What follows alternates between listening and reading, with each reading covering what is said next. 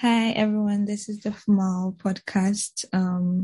Today we are going to talk about masculinity and how it relates to mental health. And I have with me Calvin and Anne. I'll let them introduce themselves before we start. So Calvin. Okay, hi. I really honestly never know what is always relevant when introducing myself. Obviously, the name is Calvin. I am a senior now, thank you God, at Minerva University, studying business economics. I am also the head of operations for Project Fmile. I'm really excited to be here. Really interesting topic, really had fun doing research, and I learned a lot, still in the learning process, and I hope that, people get something out of this. Cool. Thank you. Anne. Hey, my name is Anne. I'm an SRHR advocate, and right now I'm with Project Fmile. Yeah. Okay, cool. Thank you. So like I said, today we're going to talk about masculinity, and my first question to both of you is what is masculinity? When you think of masculinity and from what you've read, could you share with our audience what masculinity is a construct, is the best way to put it, of certain rules and norms that people who are grouped in, we can say, the cisgender male category supposed to follow, right? So we have these rules and norms in specific way that men, are told to behave, right? Told to stay in control, be the provider, be tough, and that's basically it. And it can be expressed in many forms. And I think one of the things I realized, it is a product of both nature and nurture, which I think I'll get to discuss later on. But basically, that's my understanding of masculinity. I don't know what Anne might have a different view of it. Hopefully not. Yeah, so you said it's a product of nature versus nurture? Yeah, it is. So this is actually interesting. So I was reading a study by Bow and Woods. It was done in 2017, right? And basically what this study was looking at is the idea of the fact that some gender preferences are forced onto different sexes, right? So for example, when you grow up and you're told, hey, girls, your color is pink, boys, your color is blue, or girls, you're supposed to play with dolls, guys, you're supposed to play with trucks and other sort of cars and everything. And the idea is that you look at the fact that some of the traits that we have as men, that things that are products of nature, things we cannot control, right? So on average, men are stronger than women and all that, and you find that things you cannot really change. But then I think where this construct of masculinity actually comes from is that influence that people have on gender stereotypes, right? So this study actually looks at kids between the age of 5 months and 12 months, and it shows that at 5 months the kids actually have no preference of whether they want either trucks or dolls. These are both boys and girls. No, there's no preference. But then when you reach 12 months, after maybe they have been conditioned to want either trucks, which is boys, and also want dolls, which is girls, you find that at 12 they start having that preference. And you see that the preference is not there because of the nature of the person, but rather the nurture, parents influencing. And the thing about masculinity is this is something that was created by society and told men that you must be the provider, you must always be in control, you must always be strong and tough and all that. And I think that's where the nurture versus nature thing comes in. I think I agree with Calvin about what masculinity is, but one thing that you guys should note is that where the fact that I'm an SRHR advocate, when it comes to the topic of masculinity and femininity, it's not something that I really I'm open to discuss, because I do not know where to balance the two. But I think for me, masculinity, just like Calvin said, is just the social expectations given to men what they're expected to do, their roles, how they should behave, their attributes. Yeah, I think that is what I will define as masculinity to me. Yeah. Thank you for, emphasizing that you're an HRSR advocate, and that can potentially like influence your comments on this topic. Could you tell us what that means? What is an HRSR advocate? SRHR stands for sexual and reproductive health and rights. They're divided into 4. It's one whole. How should I put it? It's one whole sentence, but actually represents 4 topics: sexual rights, sexual health, reproductive rights, and also reproductive health.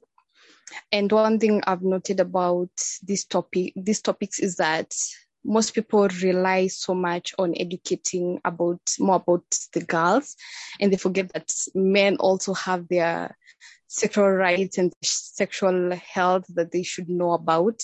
And I think for us to be able to achieve an educated society, we should not just rely on one gender, but do it together, the men and the women. Yeah, thank you. So this topic we are discussing, masculinity, is actually a series of topics. And once we are done with it, we are going to move on to femininity. So thank you for bringing that to mind. And hopefully when we get there, we can have like a more, balanced discussion of this. Going back to what masculinity is, and thank you both for mentioning that it's more of like a social construct. Calvin mentioned that it's a product of nature versus nurture, which I definitely agree with, because there are elements of masculinity that are there are social elements of masculinity that are influenced by the natural and physical manifestations of what being a man is. And so, I definitely agree with that. And those expectations, just like Anne mentioned, they come from gender bias and, sexual bias in general. So, and these things can be harmful and beneficial to both the individuals involved in the society in general. So, Anne, I'll start with you. Can you elaborate or inform us more about how the general constructs of masculinity can be harmful or beneficial to men in general and to women and other members of the society? Talking about masculinity, how it can be both a double-edged sword, right? So the thing about masculinity is it does have certain rules that are mostly dictated to people of the male sex, like the biological male sex, and they're told these are the rules, these are the norms you have to adhere to, right? This can be, for example, you're not supposed to cry, you're supposed to be tough. And we've talked about some of them, like being in control and all that. And the thing is, there's a positive aspect because some of these rules are actually, not that bad to have, right? So the idea of someone telling you to always try and become more resilient, become more tough. When you're going through things, do not just give up and move and move on. Just try and go through things. When you fail, try again and again, be tough and all that. I think that the negative, this is something that can be adopted by both men and women, regardless, because the norms at this point are saying it's a social construct, you can apply them to anyone. And I feel like when both men and women adhere to some of these norms, you can see a positive effect to it. But then the negative side comes in when we follow the negative norm. So, for example, I talked the idea of crying, which I think is just a small part of a bigger thing called emotional regulation. And this one thing I think that is talked about in a podcast by Dr. Powell in a podcast called Speaking on Psychology. And she talks about the idea of emotional regulation, which is basically how we manage and cope with emotions.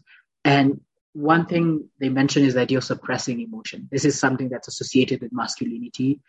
For example, I said, do not cry. I told you not cry. When you're sad, do not share it.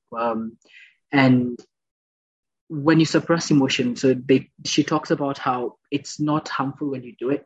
It just becomes bad when you do it habitually every now and then. And she uses this beautiful analogy of like a whack-a-mole. When you go to the circus or out somewhere, you find this game where you get a hammer and you're trying to whack-a-mole and it's coming out in different holes. And the idea of like when you suppress your emotions, they will come out at some point in a different hole, just like the mole comes out in a different hole. And it can come out in forms of anger, which is something is associated a lot with masculinity or anger. And as you can see, these are things that can lead to like sexual-based violence and other abuse of other forms. And it can also come out surprisingly in deep manifestations of shame. Like you just feel shame, you just separate yourself from the world and everything. And some of these actions do lead to depression. Right? Secluding yourself and not managing your emotion and not being in a network of people. And I think when you come to talk about the relationship with mental health is when you actually see. But yeah, that's more of the gist of it. Hope it makes sense. Yeah, that makes a lot of sense. The metaphor you use about a double-edged sword, because it made me think about, there are benefits to it, and you mentioned the benefits, right? And there are also side effects to it.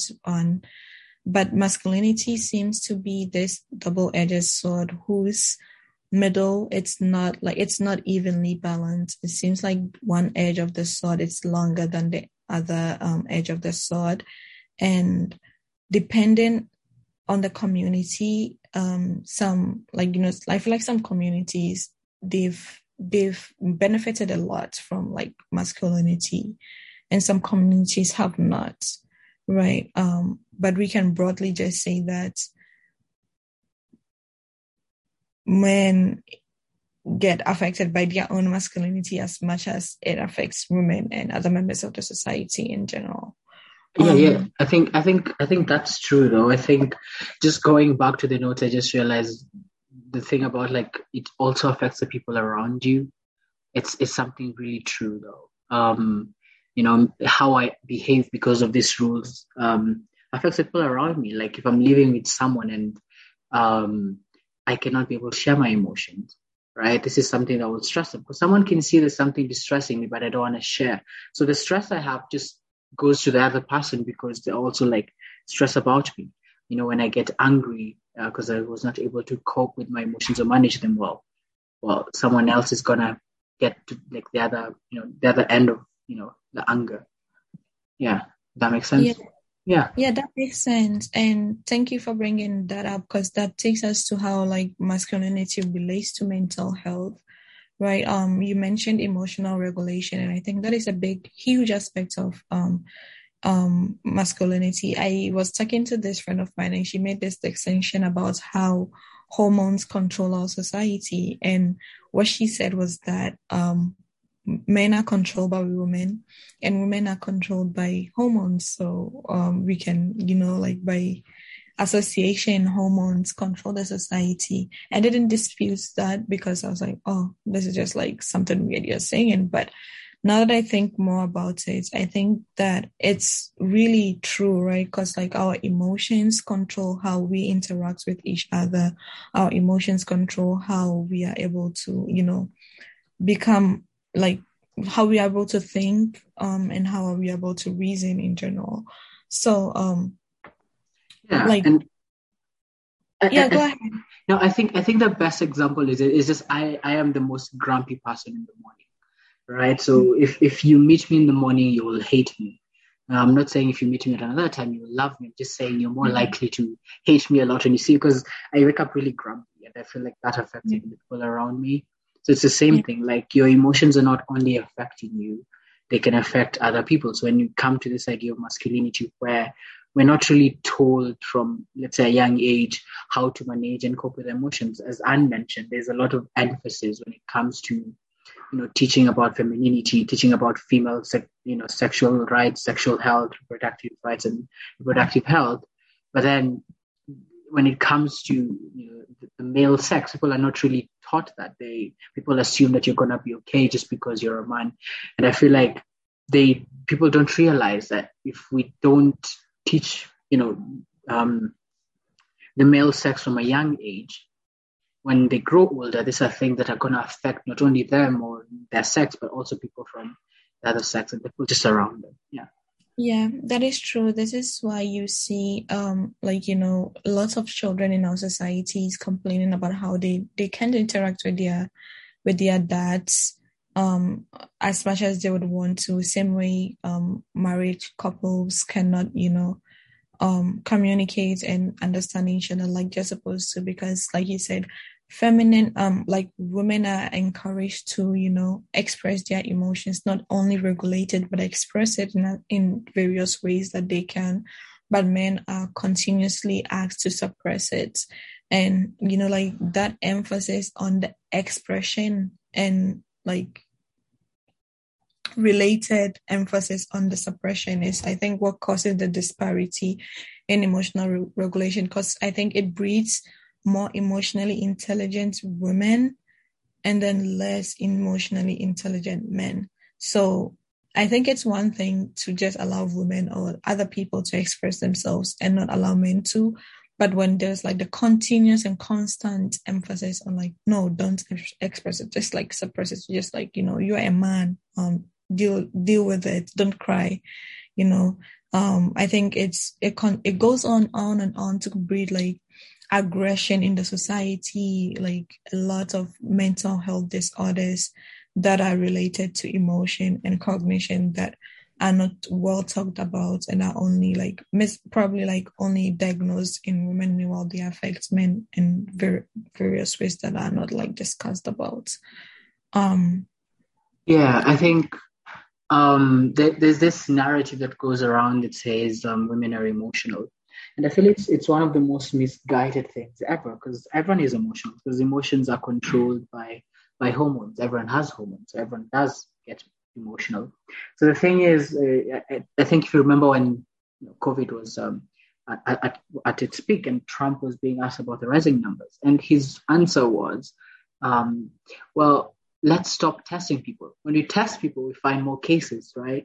And it's the same thing. It's the same thing. It's like when we focus too much on like women and their emotions, of course we're going to say they're emotional.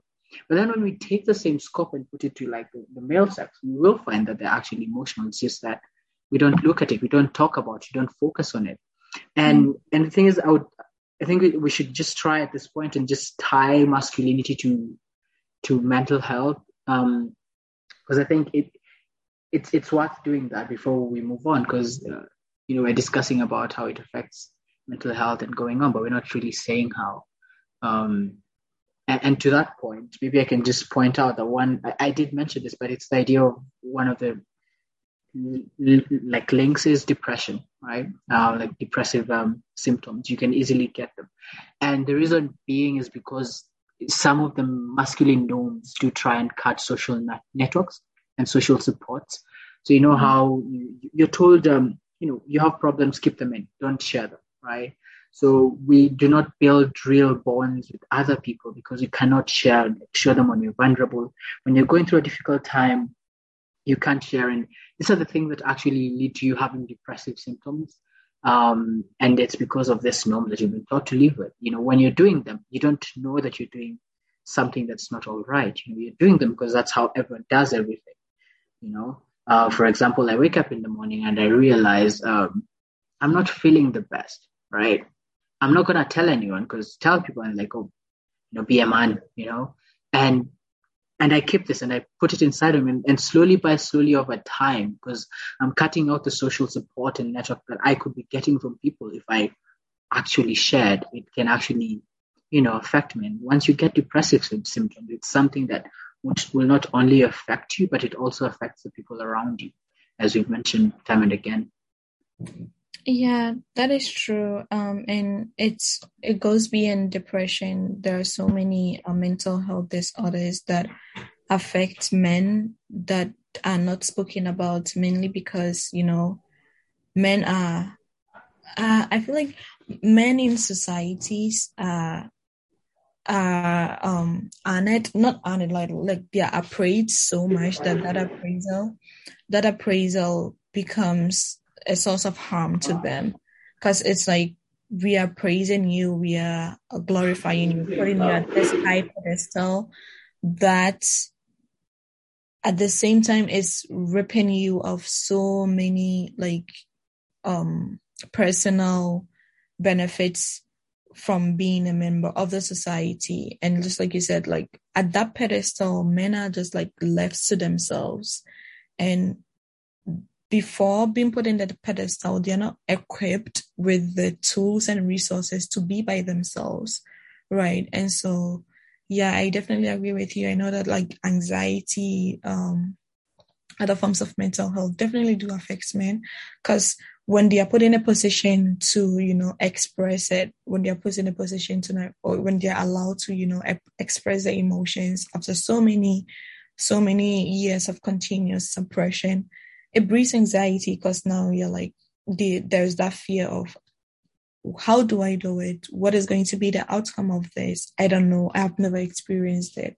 And there's also, I think that men, like Anne mentioned at some point, are aware of their position in society and the privilege that masculinity brings them. And so some men abuse that. Some men abuse that masculinity, and so are aware also of the consequences on like females and other members of the society, like children, right?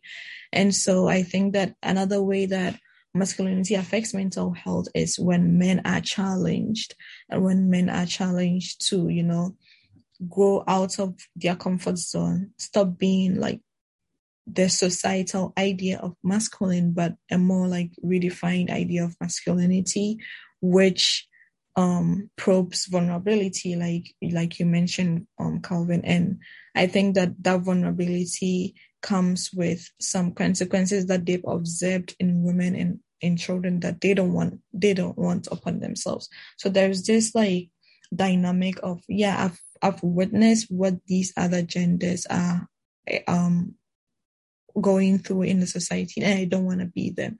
I think it's similar. I'm not saying it's the same or equal, but it's equivalent to racism, right? And white supremacy and white privilege, especially in America. There are so many, like, all white people are aware and know that they don't want to be Black in a country that it was not built for Black people, and it's not here to, support Black people, right? So in as much as there is that, like, I mean, there is variation in like the extent to which white people are going to, embrace Black people. But regardless of that variation, that element of, racism, that element of disproportionate and systemic, segregation exists. And even when it's unspoken about, it's still there. So yeah, I think that there are so many factors, like it's multifaceted, and hopefully in our next episode and in subsequent ones, we're able to fixate more on like specific phases of masculinity and discuss more. But now I just want us to talk about like what can be done in a society. What can we do as members of a society? What can you do, Calvin, as a man who has grown up probably experiencing, societal projections of masculinity? What is your advice to people listening to us? Like, what can we do? What is a way out of like, toxic and harmful masculine projections? Yeah, I think just to wrap it up, I think it's going, circling back to the idea of nature versus nurture, right? Nature is something that we can't change, maybe with evolution, but then that takes, millions and millions of years. The one thing maybe we can be able to influence is that aspect of nature, right? The norms that we breed, the norms that we teach, this is something that we can actually be able to control from a young age. Be able to teach people how to be able to, cope with emotional regulation, how to manage and cope. So to avoid that, as we say, that, outbursts later on, it can come in form of anxiety, depressive symptoms, and the likes.